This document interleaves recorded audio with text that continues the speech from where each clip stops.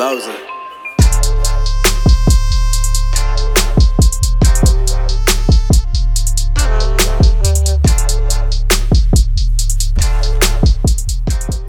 What's up, everybody? Welcome to another episode of the Fly Sweet Podcast, presented by RaiderRamble.com. Head on over to the Raider Ramble for all your Raider needs. Got a special guest, Mo Moton, in the house.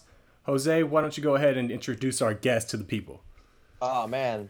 My boy Maurice Moton of Bleacher Report, the guy who actually speaks logic on Twitter. That's not too many you can find on there that you can actually speak ball and just actually have civil discussions with without hating on someone's difference of opinion. Although when it comes to Mo, I find it very rare that me and this guy can actually differ on opinion.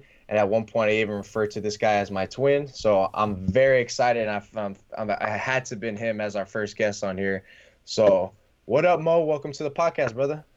You know, I had to come on here. Like you said, we agree on a lot. And even when we do disagree, the very few times we do, it's very civil. So it's hard to find that on Twitter. I know a lot of people think I'm a hater, so I want to warn you guys with this episode. Might drop some bombs in here that might get you some hate mail, so just look out for that. Hey, it's nothing new for us. We get it from time to time. We encourage it. We like it. All right, we're going to be talking about three different things with you guys today. First, we're going to talk about Tyrell Williams. Then we're going to get into a new segment of who's feeling the heat. And then we're going to be making some predictions on who's going to have the most sacks this year for the Raiders. So first things first, Mo, I read an article from you on Bleacher Report about breakout players from OTAs. Saw the guy that you listed for the Raiders was Tyrell Williams. Personally, I love Tyrell Williams as a signing. I think he was one of their best acquisitions in the offseason. Can you talk a little bit about what he brings to the table for the team? I think he's going to win a lot of one-on-one matchups with his speed. Obviously, he's a big guy, 6'4", 205, so he can go over the top. A lot of people didn't watch a lot of Tyrell Williams because he was kind of in that crowded Chargers wide receiver corps. They had Mike Williams, they had Keenan Allen, Travis Benjamin, Melvin Gordon catches out of the backfield, Austin Eckler catches out of the backfield. So there's a lot of guys out there, so you can overlook Williams.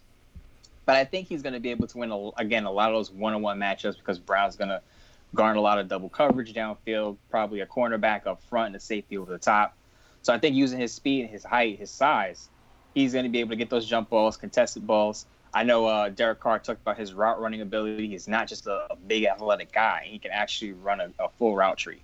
I think that's important for John Gruden because John Gruden likes his guys to, one, be able to move around, play the X and Z receiver, play in the slot, and he likes his guys to be able to obviously run a good route. So I think Tyrell Williams checks both boxes.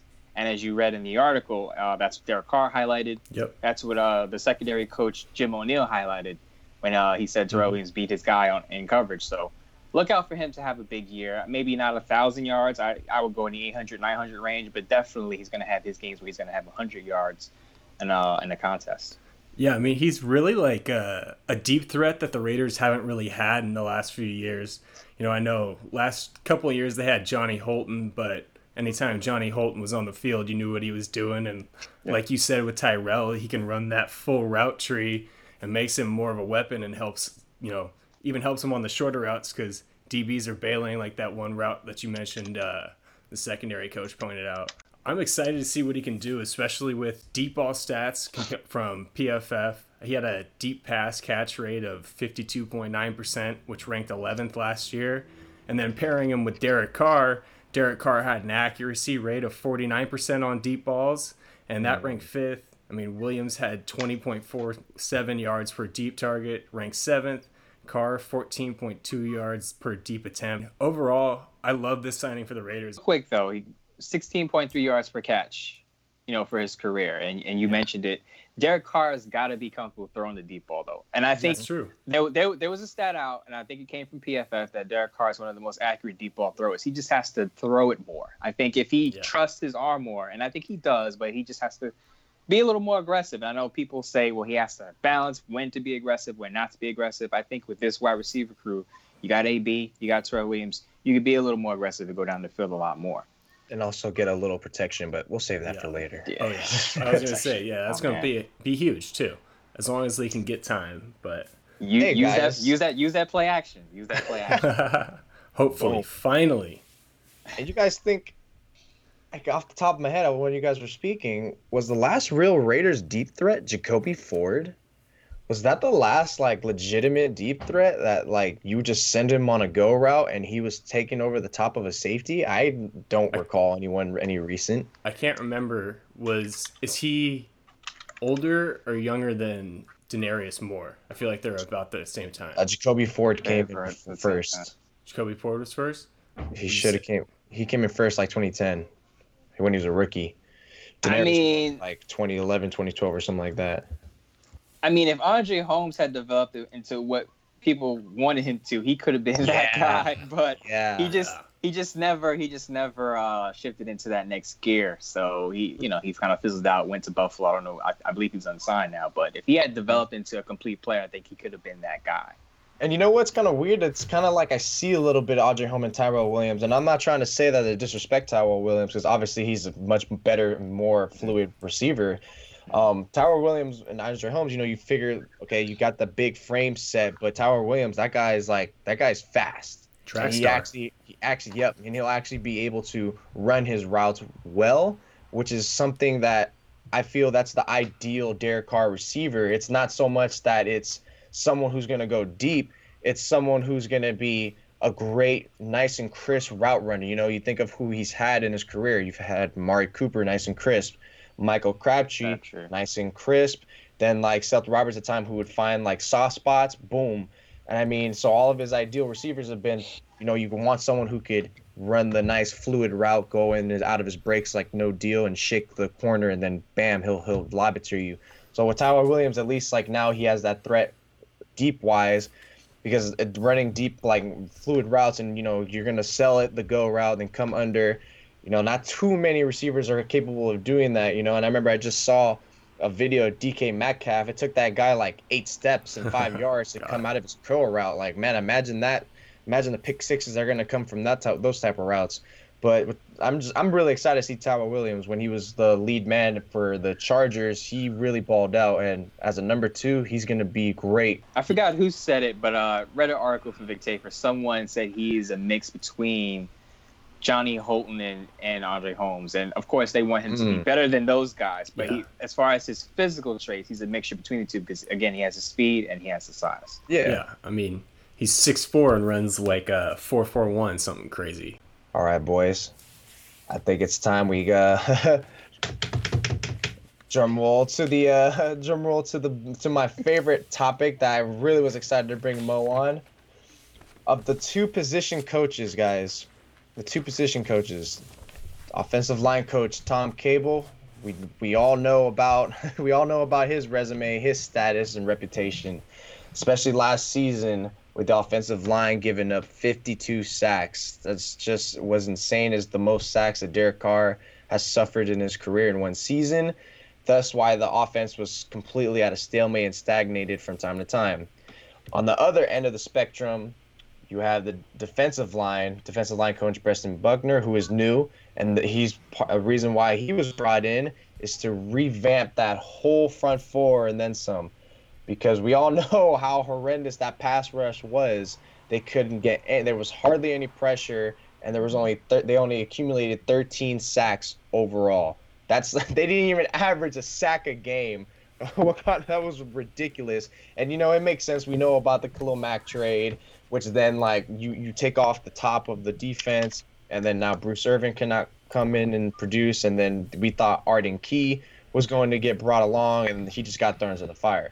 So both sides, those are easily by far like the weakest position groups that was of last year, and now they're looking for a huge step in 2019. So guys, and I'll ask you first, Mo, which of the 2 is facing the most pressure? Is it Buckner or is it Cable?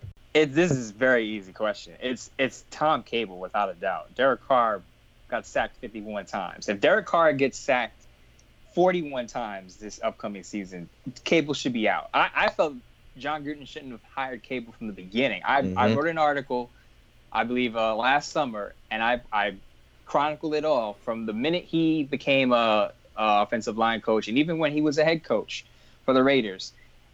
His offensive lines, they may be able to run block very well, but they don't pass protect very well. quarterbacks are getting sacked. Guys like Russell Wilson, who was an athletic quarterback, he was getting brought down. So, again, he does not have a good track record. And if this continues, why keep him on? His track record isn't good, and then he comes to Oakland, and it's more problems. And the main goal is to protect your quarterback. I get it. You need a run game to kind of complement the passing offense, but if you cannot protect your quarterback, you're not going anywhere. And you mentioned it earlier. If Derek Carr cannot get that time to throw down the field, you're not going to be able to fully use those weapons like Tyrell Williams and AB down the field. So a lot of pressure on Tom Cable to finally show something, to finally show he can actually protect his quarterback. Also, when you're bringing in Trent Brown and paying him the highest of any offensive lineman, when you need to develop Colton Miller, you got Richie Incognito, who was a Pro Bowler before he missed the season. You have to be able to protect your quarterback with that line. Again, if he's sacked 40 times, there's no excuse for that. Not with Trent Brown coming in, not with Richie Incognito coming in, if he is the same Pro Bowl type player. Not with Colton Miller supposed to be your left tackle for the coming years. Not with Gabe Jackson. Rodney Hudson, who's underrated, one of the best offensive linemen in the game, but nobody talks about him. If you cannot protect Carr with that line, you have a problem. Yeah, I mean, for me, it's kind of the same. It's no question Tom Cable. Mo's touching on it. You look at what they have invested in the O-line versus the D-line. The first-round pick in Miller, Incognito, and then on the right side, they're spending $33 million a year. And then the D-line, okay, you have one proven veteran in Justin Ellis, but other than that, it's a bunch of rookies and second players. So just on that alone, I think you got to kind of have a little bit lower expectations for Bresson Buckner, especially in year one, with how last year was. And I mean, at the end of the day, like Jose, you touched on it, with 13 sacks last year, it's not like it can get much worse. So you gotta figure anything's gonna look like an improvement. And now they have more invested in the D-line. Things should go up for them. And I mean, I went back and looked at it just because I was kind of curious to see what Buckner could do as far as turning the D-line around. And in Tampa Bay in 2017, so before Buckner got there, they had 22 sacks and ranked dead last in the league. And then in 2018, so Buckner's first and only year there, they had 38 and ranked 19th. I mean, I will take that for the Raiders right now. I mean, we're going from, less than one sack a game to over two, so we'll take that. Oh man, guys, why do you both have to go Tom Cable? Because that's the obvious answer. But you know what? I'll make the case for Buckner.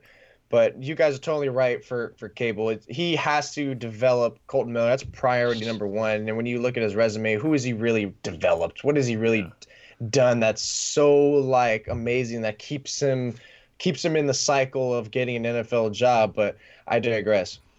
I feel like, in a sense, the reason why I brought this up as a topic is because obviously we know 13 sacks that is unacceptable. You're not going to get it done at all. I think one of the stigmas that's now going around the NFL is that, well, you don't need a good defense anymore in this league. I mean, look at the Chiefs, look at the Rams, and it's like, they had good pass rushes, all right? They didn't have the most stout defense, but pass rushes were there. And if that wasn't the case, then why did the Chiefs feel the need to retool their whole arsenal? Now all of a sudden I'm like, crap, now the Oakland Raiders have to face on those type of players. So I mean, in defensive line, Buckner has his hands full. I mean, Maurice Hurst, the one lone bright spot in last year, he has to hope to continue to see that development improvement, because if he doesn't get better this season, it's going to be a little bit of what's going on here. Then you have Arden Key, who right now the topic of discussion is why is he so underweight right now, which I think is low-key concerning. He's going to get pushed off the line fairly easy. I mean, I understand, strength and weight is not totally intertwined, but there definitely is some sort of branch there. Clelin Ferrell, who is everyone's favorite so far, he's going to be solid, but you also have to make sure that he develops. Otherwise, that number 4 pick that we talked about before, Matt, may start to look like a bit of a reach. Yep. So, I mean, he has his hands full, man, with P.J. Hall, Eddie Vanderdoes, and then Justin Ellis, who's at this point in case, how much more do you have to develop? So you have the interior pressure, the edges, and everything. Max Crosby, who everyone seems to like. there's a lot of question marks. There's too many variables, I feel, that is on the defensive line to be like, how much worse is it going to get? Well, how much better do you think it's going to get? You think it's going to get like 7 sacks better? Because that's not True, really yeah. calling it better. I mean, do you see them doubling the Yeah. sack total? And if they do, that's like cool. That's a great step. But we want more. It's all about garnering those crucial pass rushes because teams, what our offense is doing, they're dropping back a lot more. So you Yeah. need to get those turnovers, especially with the secondary. They aren't totally elite yet, and you want that pressure to cause turnovers. And, Buckner has his hands full, guys. Yeah, I mean, similar to what Mo said about, the offensive line, if Cable has, gives up 40 sacks or whatever, it's inexcusable. It's not quite as extreme, but if they get, say, 19, which is obviously still better, that's kind of not exactly what you're looking for either. It's not, that's an improvement, but it's an improvement because the year before was just so bad. Yeah. But I'll play devil's advocate as well with Buckner. I'll say this: if he doesn't at least develop Farrell into a decent pass rusher, I'm not saying Farrell has to have 10 sacks, but let's say Farrell finishes with 2 sacks. Maurice Hurst doesn't develop.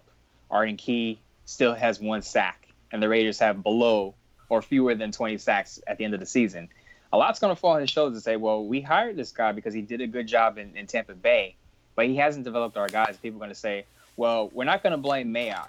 Mayock is a great draft guru. He knows what he's doing. It's definitely the coaches because, as we know, coaching matters in this league. You can draft a good player, but if you don't have the coaches to develop that player, then it's not going to go anywhere. We see that Jihad Ward flash with the Colts before he got hurt last year. Danico Autry is now a sack monster with the Colts. I believe he had 8 sacks last year. And I know he was decent with the Raiders, but he broke out last year with the Colts. So we've seen players leave the Raiders and play well elsewhere, and okay, maybe it wasn't the GM, maybe it wasn't the scouting team, maybe our coaches just didn't have enough. So when you look at Cleveland Farrell, he was picked 4th. A lot of pressures on him. Max Crosby's in the locker room dropping bars. Now they're saying he's got to have 8 sacks because he's out there dropping bars. He's got to have 8 sacks. So if these guys don't play up, and again, Maurice Hurst doesn't develop into a sophomore breakout or something close to that, they're going to start to question Buckner and say, well, we brought in this guy and he should be developing our players. If they're not, maybe we need to look elsewhere. So again, I will still stick to saying Cable has the most pressure because of his track record. But Buckner can't just sit back and say, well, we're just going to go for the pressures. They need some sacks. They need some pressure because the defense is young. And if you don't have pressure, you don't have coverage or a combination of the two, you're going to give up a lot of points.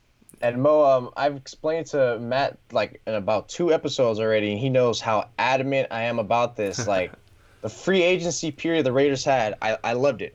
All right, I don't want to totally be like negative Nancy here, but because we are talking about defensive line, I kind of felt like, why did they not see pass rush as a priority in that locker room? Because look at who's on that defensive line, who's in the front. All that we're going to rely on for a pass rush now is going to be rookie players, second-year players with with the one veteran, Benson Mayotta, Justin Ellis in the middle. I mean, you can hardly call, Eddie Vanderdoes a veteran because he barely has like 1 full season notched under his belt. I mean, I know, like, you can't say, well, they should have gotten more because, it takes 2 to create a free agency contract. The free agent has to want to come and sign, and there has to be mutual interest. But, I mean, it felt like just from even reading reports and everything that they weren't really that aggressive in searching for someone to fill that void. Maybe it's because they were already, like, so set that with the number 4 pick they were getting with the draft pick. But still, you still want that veteran presence in there, not someone who's going to blow the doors off and save your sack rate, save your pressure. You want someone in there to be the veteran. I mean, even Khalil Mack still gives credence and credits Justin Tuck and such for his rookie year and his development. You're not saying that it was a big part or stuff like that, but it definitely was a part. You want that leader, you want that trendsetter, someone that in there that can help you like mold the hard edges that the coaches can't, because player to player level does matter. So free agency would have been ideal, and I just don't see that having first and second year players generating your pass rush is not conducive to creating a solid defensive front. Yeah, I totally agree with you. I don't think the Raiders are going to hit 40 sacks this year. Obviously, I think between the 31 to 35 range seems reasonable, and that may be a little high depending on how you look at it. But I was a little confused about the Raiders' free agency when it comes to defensive end. I know a lot of other people saying, well, why aren't they signing a defensive end? And as Jose said, you need a player that's going to want to play there. But a lot of people on Twitter saying, well, people were saying, oh, no one wants to play with John Gruden. No one wants to come play for the Raiders. And people say, they do. But they didn't really have, or they didn't really go for that many defensive ends during free agency. I felt like they should have signed Shane Ray because he did play in a four-man front at Missouri on the collegiate level. He wound up signing with the Ravens, but I felt like they could have brought in another guy. Benson Mayowa, I mean, he had, I believe 4 sacks last year, but he's not really a high-level veteran. And you talked about it, Justin Tuck. He didn't have a great Raider career, but you needed that veteran guy to teach the young guys technique, develop their pass rush moves, because that's important on the pro level, because you're not just going to speed rush past everybody. You're not just going to bull rush past everyone. You need some technique, and I think a veteran in there would be able to teach those young guys just that. And I feel like they could have done more, but again, they obviously had a plan that they were going to rely on some young guys there, so we'll see how that turns out. Yeah, and exactly. You want that veteran, someone who's been there. But yeah, at the end of the day, guys, you two are right. It definitely is Cable. Once again, Colton Miller. You have to make sure Gabe Jackson is able to actually have a better year. I know he had a cool year, but it wasn't the ideal season that we are used to seeing him. Trent Brown should be the anchor. We shouldn't hopefully have any worries. He's got to get Incognito up to speed, which is actually going to be, which I think is actually interesting, Mo, how those two personalities are going to clash between Cable and Incognito, but it's definitely going to be one to see. I was just going to mention that Cable and Incognito on Hard Knocks. God. That would be something to watch. I would watch it just for that. I believe I tweeted this and I said, Richie Incognito on one side, Vontaze Burfict on the other side going head to head. I would want to see that too. But this is why the Raiders need to be on Hard Knocks, but that's a whole different topic. Yeah. But definitely, like I said, Cable is got a lot to handle. He does have a talented offensive line. But I will point out that Trent Brown played under one of the best offensive line coaches in Dante Scarnecchia in New England, and now he's going to Tom Cable. So I don't know if Trent Brown's going to be the same player. You would hope that because he's a veteran, he could maintain his performance. But you just never know because there's scheme differences, there's fit. You never know what you're going to get, especially when you're going from one offensive line coaches at the top of the food chain to another offensive line coaches at the bottom. I mean, the thing is with Trent Brown, though, too, is he was in his last year with the Niners, he was productive without Scarnecchia as well. So it's not like production has been solely based on Scarnecchia. This is true, but he also had some issues with penalties. I believe he had about 18 penalties between his 2016-17 campaign. So he did have some technique issues, but he straightened that out. And I believe he talked about how his time in San Francisco helped him. But you just wonder again, how does he fit with Tom Cable and how does he perform? We'll find out. Yeah, I know. I mean, we always know how expats, they have that history of not exactly panning out other places. Nate Solder, Giants fans know this all too well. Nate Solder did not play so well. I know he kind of evened it out toward the end of the season, but when he started out, he was basically a turnstile at left tackle for the Giants, so people were kind of surprised about that. You know what, Matt? I want to swing the topic to actually what we just talked about just a minute ago. Hard Knocks. How do you feel about that, man? How do you feel about the Raiders going on there? Do you want them to go on there? Because me and Matt talked about this on the last episode, and we're both 100% for it. I want to see it. I mean, if the fans get excited when they see Derek Carr throwing that bomb to AB, then why don't you want to see more of that and then some? What are your takes on that? I feel like people are afraid that Hard Knocks would expose too much. I think people who are aware of the dysfunction that's plagued the Raiders over the past decade or so are afraid that some of that will show up on camera and then people will clown the Raiders even further than they already do. But the writer in me wants to see Hard Knocks because, again, for me as a writer, it's something to write about. It's a great topic. It's a fun topic. Content. Content is king. So I would want to see something like that. I just touched on it. Vontaze Burfict and Richie Incognito. You got AB, who I wouldn't say is a problem child, but he's an interesting character you want on camera. John Gruden is used to being on TV. Mike Mayock has been on TV. There are just enough interesting personalities and things going on that you would want to see the Raiders on TV. So I'm leaning towards saying, yes, I would want to see them on Hard Knocks. But if it exposes their dysfunction, I think it could do more harm than good. So it's kind of a catch-22 situation. Could the Raiders save Hard Knocks, though? I'm telling it would be the most interesting TV show out if the Raiders It would. made it on Hard It Knocks. would be great TV. Like I get it for what you're saying, like exposing the team. Like you definitely open yourself up to it. It's another distraction, something else that's not football, but it would be awesome to see. The coaches, Vic Tafur has said that the Raiders don't want it, and there's a reason for it. You want to kind of keep things in house, especially with a young team. You want to kind of keep things in house and keep guys focused, because when the cameras come around, some people act different when the cameras around, and that could bring out a whole nother bag of worms. But we'll see how they handle it if they are picked to go on Hard Knocks. But I don't see any other team coming close to the appeal that the Raiders would have on TV. And it's also because like they don't want them to see the cameras on them when they're like gonna cut a player, which is a little bit like I gotta cut this guy on national TV and everyone's gonna see it. Like, come on, that's not for the business of everyone else. Which once again, like with Matt, I get it from their standpoint, but me being selfish, like I want to see it. Come on, man, let's see it. Open up the doors. Let's see. Yeah. I want this to be an episode of Cribs on MTV. I want you to open up that locker room and show me what's going down. Like, where do you sleep? How big is your bathroom? Where's your dirty laundry? I want to see all that stuff, man. Couple of things. I want to see a rap battle with Max Crosby and maybe a Jalen Richard. They need to do a 3-round, 2-minute rap battle where they go head to head. I need to see that. That's first of all. Second of all, I think Gruden, even though he probably doesn't want Hard Knocks, I think Gruden would be. He's already a TV star, but Gruden, he would kill it on Hard Knocks. Gruden says he doesn't want Hard Knocks, but I think deep down, like the ego in him, he's like, yeah, I fucking love it. I think he would enjoy it. I think initially he's like, no, I don't want it, but I think once the cameras roll, once the cameras are on him, he shines. Yeah. And I think he'll light up once the cameras come in and they're following him around. Again, as you mentioned though, when it comes down to cutting players and giving harsh criticism, I think that's going to be rough.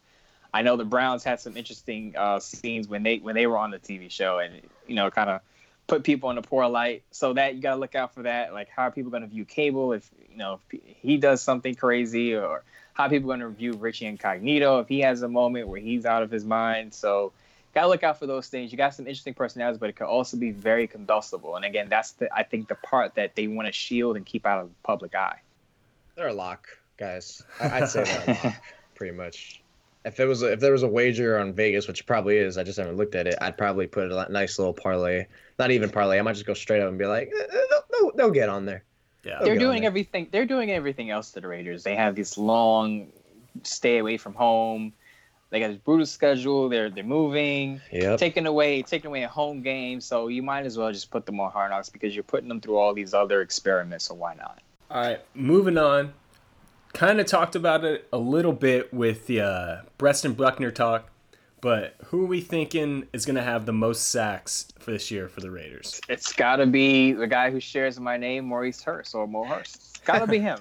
So you're biased. Yeah, I'm pretty biased. I was when Mo Hurst was drafted in the 5th round by the Raiders last year, I literally nearly hit the ceiling. Like, I was calling for him to be drafted earlier. I know he had the heart issue and people were shying away from him, but I felt like as long as he stayed healthy, he hasn't had any health issues at Michigan, that he would be fine. And he's the guy that, one of those interior tackles that are coming up in the league that can get close to 10 sacks a season. I think he's that guy. A lot of people don't see him as that guy, but I do. And I think he's going to lead the Raiders in sacks next year. He led the Raiders last year. The bar was low. I know he had 4 sacks as a team leader, but I think he can get close to 8-9 this year if he plays, I would say, 70% of the snaps. I know they have a deep rotation. P.J. Hall, Jonathan Hankins, Eddie Vander does if he makes the roster. Justin Ellis is back from a foot injury. Someone mentioned Gabe Wright when I read an article. I don't think he makes the roster, but they have a deep rotation there. But I think, again, if he plays about 70% of the snaps, maybe 2/3 of the snaps, I think he leads the team in sacks. I know a lot of people are going to call for Cleveland Farrell because he's playing on the edge, 4th overall pick, but he is a rookie. He does have to learn the ins and outs of the position and the game. Mo Hurst has a year under his belt. He was productive at Michigan. Sophomore jump isn't out of the realm of possibility for him. Yeah, for me, it was Arden Key. I know he's got to get bigger and stronger and learn how to finish, but last season he did end up with 31 pressures, and that ranked 5th among all rookies. And he was productive at LSU. You bring up Mo Hurst, And, I think that was like my second choice for him just because, again, it's another second-year player who's going to develop a little bit faster than the rookies of Farrell or Crosby. And I think it would be a little unrealistic to think that Farrell or Crosby as rookies, especially Crosby being a fourth-round pick, is going to lead the team in sacks. Not saying it can't happen, but I think it would be a little bold at this point in the game.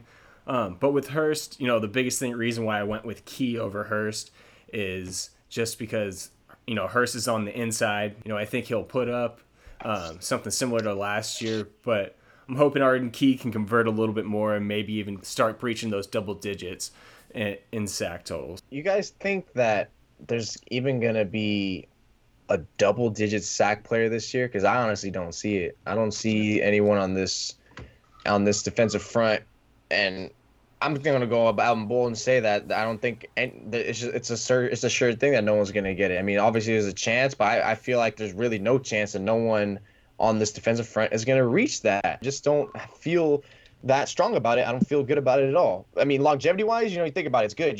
You're putting them out there. You're going to get all those reps. You're going to get all those looks. So later down the line, you should be beasting out, and overall as a unit, they should be fairly strong.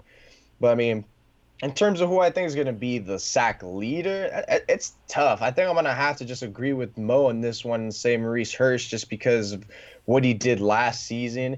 Interior pressure is like becoming the new norm for where you want to filter, where you want to funnel like all your strongest assets in. So Maurice Hurst, and then you have PJ Hall, Eddie Vanados, and Justin Ellis. And I'm not saying that those players are going to be like in contention with him, but I'm just saying in terms of rotation wise, it's going to work out because he's going to have moments where he's going to be fresh and everything. And Clelin Ferrell, he might have a chance. He probably like 5 sacks or a little more than that. It's a little hard to gauge that what these rookies are going to be. That's why it's like I don't see any of these guys being in double digits. But it's not just the sacks that I want to see. I want to see, are these guys like beating their man? Are they generating pressure? Like, what else are they going to do in terms of the run? Are they affecting the game? Kind of like how Pro Football Focus looks at it, because it's not strictly just about, did you tally the number? Like, no, did you make him alter his throw? Did you make him like leave his feet or do something unorthodox? Yeah, exactly. Because unless you're freaking Russell Wilson or Patrick Mahomes, it doesn't matter if you throw them off their technique, then you'll pretty much did your job for the most part. So I can't wait to see who's going to step up. I hope it's better than what I think it is, because that means we're going to see some fantastic football fellas. Yeah. Couple of things though. Mo Hurst missed 3 games last year, so that's true. Let's say he plays a full season. I think he's a good candidate to get that 7, 8, maybe 9, maybe a little high. I'll go with 8 sacks. I had an article out predicting stats for the rookies, and I kind of agree with Jose. I had Clelin Ferrell at about 6 sacks. So I believe those two guys are going to be 1 and 2. Mo Hurst at 8, Ferrell at 6. But I will give just a dark horse candidate to lead the team. Jonathan Hankins, he had 7 sacks in his sophomore year with the Giants. He's a veteran, so he knows his position. He knows how to play the game. He's not just learning. So I think if he's connecting with Buckner, I think Buckner could tap into his talent. I believe he's a dark horse to get maybe 6, 7 sacks, and that could lead the team because, again, I agree with Jose again. I don't see anyone hitting that double-digit total. Your leader is probably going to have about 7, 8 sacks, and you may even have 2 guys who tie for 7 or 8 sacks. And I think Hankins deserves a mention in that category. No, you're right. And Hankins is overlooked because, once again, it's not a big name compared to when you have like the Maurice Hurst, the Clelin Ferrells, and even Arden Key. So you're totally right. I totally slipped my mind about Hankins, that he actually is a nice like force in there, a complementary force. So that interior was nice. I mean, that's another reason why I was hoping one of the 2 of my players, Quinn Williams, was gonna get drafted, but here we are. So that interior should be very strong. It should be very strong, I should say. And then the edges, I wonder who's going to be able to one that's take care of business, at least outside of Ferrell. Yeah, I mean, the interior defensive line might be the most talented position on the defense for the Raiders. Like, if you really think about it, like, linebackers were getting kind of old. The secondary is a bit of a question mark. Granted, LaMarcus Joyner kind of negates what I'm saying a little bit, but outside of him, it's a lot of guys who have shown promise but not quite but not quite the stability like Established Justin Ellis or like you're saying Jonathan Hankins and whatnot. So yeah, there's a lot of expectations, a lot of high and good expectations coming from the interior.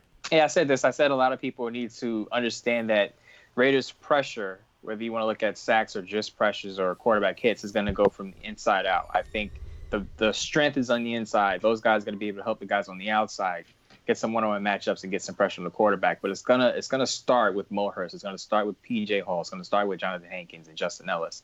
Bender does if he makes the roster. Those guys are gonna open up the doors for guys like Cleveland Farrell, Arden Key, and whoever you have on the outside, Max Crosby if he's playing significant snaps. So again, you have veteran inside guys, some young outside guys, and I think that can mesh into good amount of pressure. Again, maybe not 40 sacks, maybe about 31, 32 sacks to end the season. And I wonder also, trying to draw back ties to Buckner, how he's going to coach them up in terms of like showing them ways to stunt. Is he going to have Farrell, which actually just reminded me, is he going to be able to like get Farrell to be able to like to bend more? I know that's more like physiological and like than like something, but that's one of the things I didn't really like about Farrell. He wasn't able to like fully get on like a nice clean bend, although obviously he's not so much of just like, oh, I'm just going to totally speed past you. But what is he going to be able to do in terms of with him and Gunther and like terms of just unleashing the dogs? Because you know it's more than that. It's more than just beating your one-on-one. Are you going to be able to like use some trickery?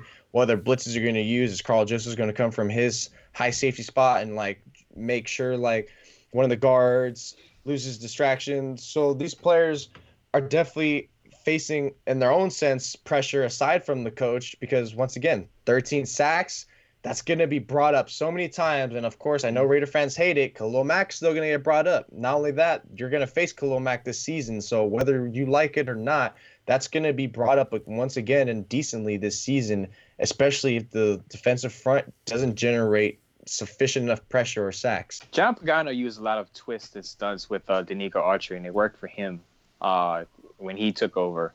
And this year, I don't know what Buckner's plan is, but coaches usually like to say if you can get pressure with four guys, if you get somebody home with four guys, that's the ideal thing. Mm-hmm. If you can't, then you move on to a blitz package or, blitzes for disguising things. And I think that's what the Raiders are going to have to rely on in the upcoming season because they have so many young guys. I mean, that was one thing that I was a little frustrated with last year is I felt like they didn't use the stunts enough. And I saw someone pointed it out, I can't remember who, but that Preston Buckner, one of his big things and one of his stops was working in stunts. So I'm interested to see what he's going to be able to put together and if he can get with Gunther and put together some unique stunts to help get some more pressure, help get those pressures and sacks up. All right, Mo, we have reached the last end of our segment where typically it's me and Matt who will give our nice little spoof of what we saw interesting or quack of the week. But you already know how we're gonna go about this when I discussed you before. I'll let you play the home field advantage, and I'll let you take over. Who's your quack of the week, Mo? It's got to be Drake. I know there are Drake fans out there who love him so much, but I am sick and tired of Drake. I give him credit for the trolling with the Del Curry jersey, wearing the father over the son. I get it, but let's get Drake off the TV. He got destroyed by Pusha T. Like, can he just work on his raps and do his thing there? Like, this is NBA stuff. Can we just let Drake get a front row seat? He can massage Nick Nurse's shoulders if he wants to. That's cool. That's fine. Cheer, wave a towel. I get it, but can we get Drake off the team? Can we at least lessen the amount of time we spend on Drake? Because he's really not that. He's really. I don't want to say he's insignificant because he is an icon in America. People love their celebrities, but he's not shooting a free throw. He's not shooting a 3-pointer. Like, keep it on the. Siakam had a great game, but everyone's talking about Drake. The reason Drake was able to puff out his chest and call Draymond Green trash and Warriors trash is because what Siakam did on the court. Drake didn't shoot a free throw. Drake didn't score a point. Siakam had the game. Give him the spotlight. Then if you want to talk about Drake and what he had to say to Draymond and what he's doing on the sideline, fine. But can we just tone it down with the Drake exposure, please? It's about to be a surgical summer. If the Warriors really wanted to troll Drake, they should play the story of Added On, but that's At that point, you're bringing up some bad memories for him. Is that crossing the line or? His diss track, that song was awesome, man. I'm probably gonna slap it after we're done with this podcast because I'm not a Drake fan, so I'm all for the Drake slander. I'm not disrespecting his game. I love that he's a good revenue maker. I don't see him as that great of a rapper, but I'm when Pusha would got on him, I loved it. He just obliterated him on Infrared and especially Story of Adidon. That one was just like I had to drop my phone. I was like, oh, my hands are burning from so much venom in that track, bro. What's going on? My ears were like flying off, like I just drank Red Bull and everything, and because of all the magic that I was listening to, I was like, this is awesome. This is one of the best diss tracks I have heard since Hit 'Em Up, and that was just like it was just hilarious, man. But definitely deserves a quack of the week. It's just getting too overblown at this point. Someone put out a tweet, and it was really funny. I retweeted it. It was Draymond. It was a drawing of Draymond Green in a car in a parking lot calling Pusha T. Like this is gonna be Draymond calling Pusha T in the parking lot. That had me rolling. I admit that was funny. Yeah, being a Warriors fan, I automatically will not listen to any Drake until the finals are over. Like Klay I can't Thompson. do it. I'm not listening to no soft R&B crap. I mean, that's not exactly what he said, but that's essentially what he said. but yeah, man, Drake, that is getting overblown. But speaking of the NBA Finals, Mo, since you are touched up on NBA as well as NFL, what are you thinking about is going on with the finals at this point? Like, I didn't really get to see your prediction, who you thought was going to win, and what do you think? How do you think it fares after seeing how Game 1 went about? Well, I had the Warriors in 5. The Raptors won their first game, obviously. So if my prediction is going to be right, basically the Warriors have to win out from here on. Run the team. I'm gonna be a man of my word and stick to my prediction. Say still Warriors in 5, and they win it in Toronto, split, and then they go back home, win those 2, and then they close it out in Canada in Game 5. But it's gonna be interesting because I think now that the Toronto Raptors won and the way they won. Now it seems like they're pushing to get Kevin Durant back on the court. I heard he's on the court, not doing anything strenuous, but there's some activity level there, whereas there was none before. So I'm not saying the Warriors are worried about the Raptors, but they're like, okay, Kevin Durant, get him ready, because if we do go down 0-2, we want to at least have him on the court. If he can shoot the basketball, we need him. Outside of Stephen Curry and Klay Thompson, it was pretty quiet for the Warriors in Game 1. So we'll see if they can get more help from their bench, or a third wheel. Maybe Draymond wasn't that efficient. I know he had some good numbers on paper, but he wasn't efficient. His defense fell off. Siakam had a big game, so he's got to be able to lock down Siakam. Again, Kawhi Leonard didn't even have a good game. The Toronto Raptors won. That's what would worry me. The fact that Kawhi Leonard didn't play well and the Toronto Raptors still won that game. So if you're thinking about it, defense has to step it up. Yeah, but you think about the way I think how the Warriors are doing it, they made sure to take out their best player, and they were thinking, you guys, you have to beat us. And not only they did that, but they all had the perfect game, especially Siakam. What are the odds he's going to have that game? He's not going to do that again. Yeah, man. I saw a stat that's that what he did in the finals hasn't been done since Michael Jordan. I would think that's whatever he's going to do. It's not going to happen again, guys. So your prediction, Mo, in 5 games. So because I'm on this boat. I'm definitely on this boat that the Warriors can win without KD. They don't need him for the series. So do you believe that? You believe that too, then? Yeah, I don't believe they need him. I listened to Jalen Rose say, and I think Jalen Rose has the Raptors in 6 or 7 games. Yeah, he has 6 games. And I watched the broadcast, and I'm thinking, where were you guys when Kevin Durant was with the Oklahoma City Thunder? Did they not win a title without him? And they beat LeBron James. LeBron James, biggest at that time, at the peak of his game, beat LeBron James, and he had some extraordinary finals performances. If they could beat that Cavaliers team with LeBron, why couldn't they beat and Kyrie? Why couldn't they beat, the Toronto Raptors with Kawhi Leonard, who, by the way, is dealing with an injury? Mm-hmm. Okay, so I don't think they need Kevin Durant to win this series.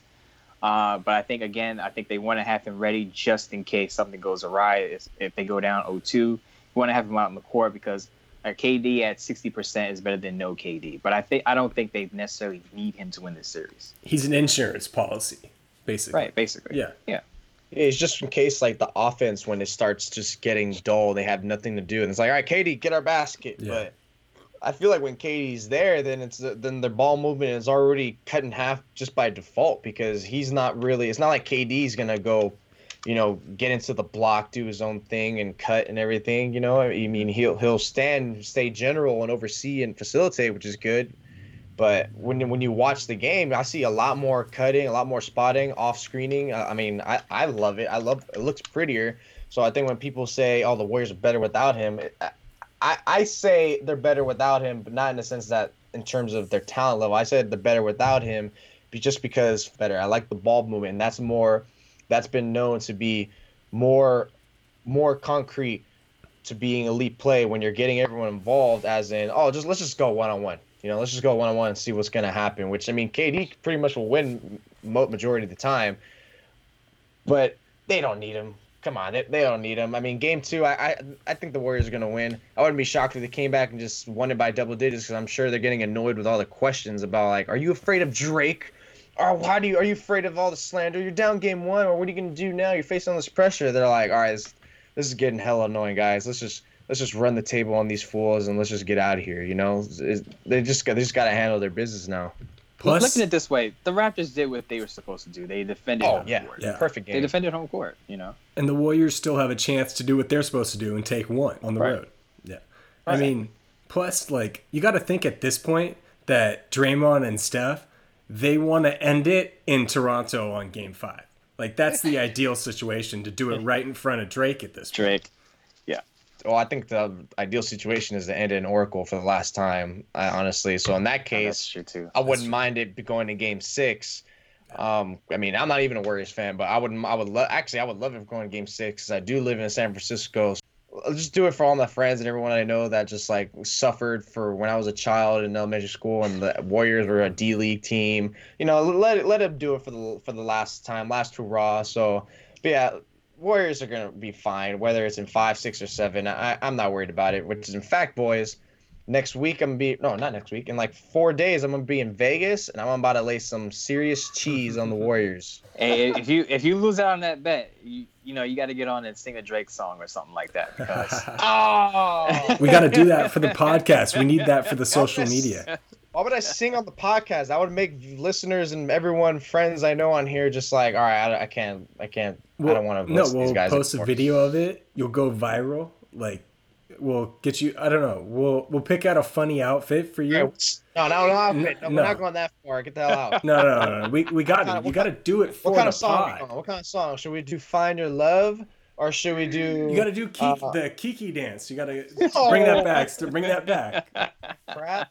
I don't even like Drake songs like that. If we're gonna do that, we're gonna do some old school stuff that I grew up to in like middle school and high school and everything. Like, since you're trying to make me do R&B rap, R&B Drake, damn it, I don't know. I got it. You do a remake to Hotline Bling. I was gonna say that. That's what I was gonna say. Yes. With the Timbs and the colorful jacket. No. Oh wait. No. You know what? When I lay down the bet, I'll screenshot it and send it to you guys, put it on Twitter, do something, and then we'll elaborate on this later. You're fine. You're fine though. The Warriors got this series. You'd have nothing to worry about. Literally nothing to worry about. But at that point, it's going to depend on if I just pick a game and just do the money line versus just the whole series. Because the whole series at that point, if the Warriors are up, then it's going to be like, oh, minus 500. It's like, yeah, I'm not going to waste my time doing that. Come on, let's get some value bets. That's true. But. This is a fantastic conversation, guys. I totally had so much fun with you, Mo. Thanks, Mo. So honored that you actually came on, took the time out of your busy day, busy week to actually even spend time with us two nobodies at this point. Just so glad I finally got to actually talk ball with you once again and just talk to you in general, man, because you're a great, fantastic dude that just grinds it, and I respect the hell out of you. And once again, dude, I'm appreciative of you hopping on. Always fun going on the podcast and debating topics. I don't usually get to debate topics on podcasts, so I appreciate you guys having that format where we can kind of go back and forth and play devil's advocate. Because kind of when you go on a lot of these podcasts, they kind of want you to do the rah-rah thing. The Raiders are great. They're going to the Super Bowl. They're going to be 16-0. Everyone's great. Everyone's a Pro Bowler. Everyone's an All-Pro. and that's just not my lane. And I follow Jose closely on Twitter, and I notice a lot of times he pushes back on the positivity, not just to be a jerk or just to have a hot take, but just to kind of give his personal opinion on things and just non-biased. And that's how I started writing. I started writing just non-biased. Say what you think, whether it's negative or positive, and people are going to agree with you or not. And I just appreciate that type of writing, that type of viewpoint on the game. And Matt's like that too. That's why I wouldn't have tagged up with him on the podcast. Although now I think about it, I kind of regret it because we always agree in too much things at this point. The only two things that we disagreed on in two topics out of 5 episodes, now that this one's complete, essentially, is the NCAA one. No, we're not touching this today, Mo, because that's gonna let this go. Well, you know what? What? Mo, what are you doing tomorrow, Mo? We need another I'm hour-long episode. I'm with Matt on that one. Your NCAA football take is kind go. of trash. Like, You're trash. Do you even watch football? If you don't play NCAA football in a video game, do you even care about football, bro? Like, seriously? Let's go. Do you even? Calling you do you out, even? Because I don't play video games doesn't mean okay. The fact that you don't attend football games, do you like football? Boom. I don't have 10 foot. Maybe can't afford it, bro. You know, you want to throw me a lob with some marketing You have issues? season Come on, man. tickets. What do you mean? No, I don't. I heard- Shut up.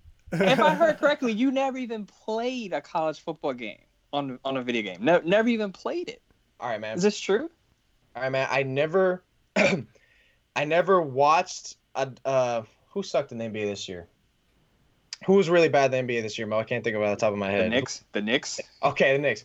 I didn't watch a single Knicks basketball game. Just because I didn't watch it doesn't mean I know they're trash. Doesn't mean I don't know they're trash. They're trash. I don't need to watch it. Thus, I don't need to play NCAA to know it is trash. So where we at here? Matt is definitely my favorite co-host on this show. Definitely now. Thank you. That means a Definitely. lot. That means a lot. Definitely. I'll put that in the bio of our Twitter. Definitely. You know how many dynasties I went through on college football? That was so much fun. Come on now. I got like Come on, man. I got like Seriously? a 16-year one going on right now.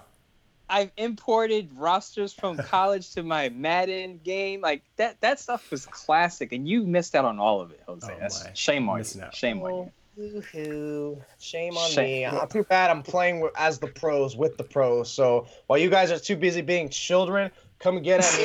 Oh, I'm over here sitting at the bar drinking martinis dry. You guys over there at your little kitty table with the Shirley Temple, wondering what greatness tastes like. So, you got my number. Let me know.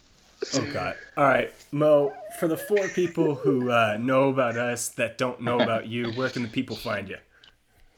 Definitely Mo Moten on Twitter, spitting facts, getting hate, responding to it.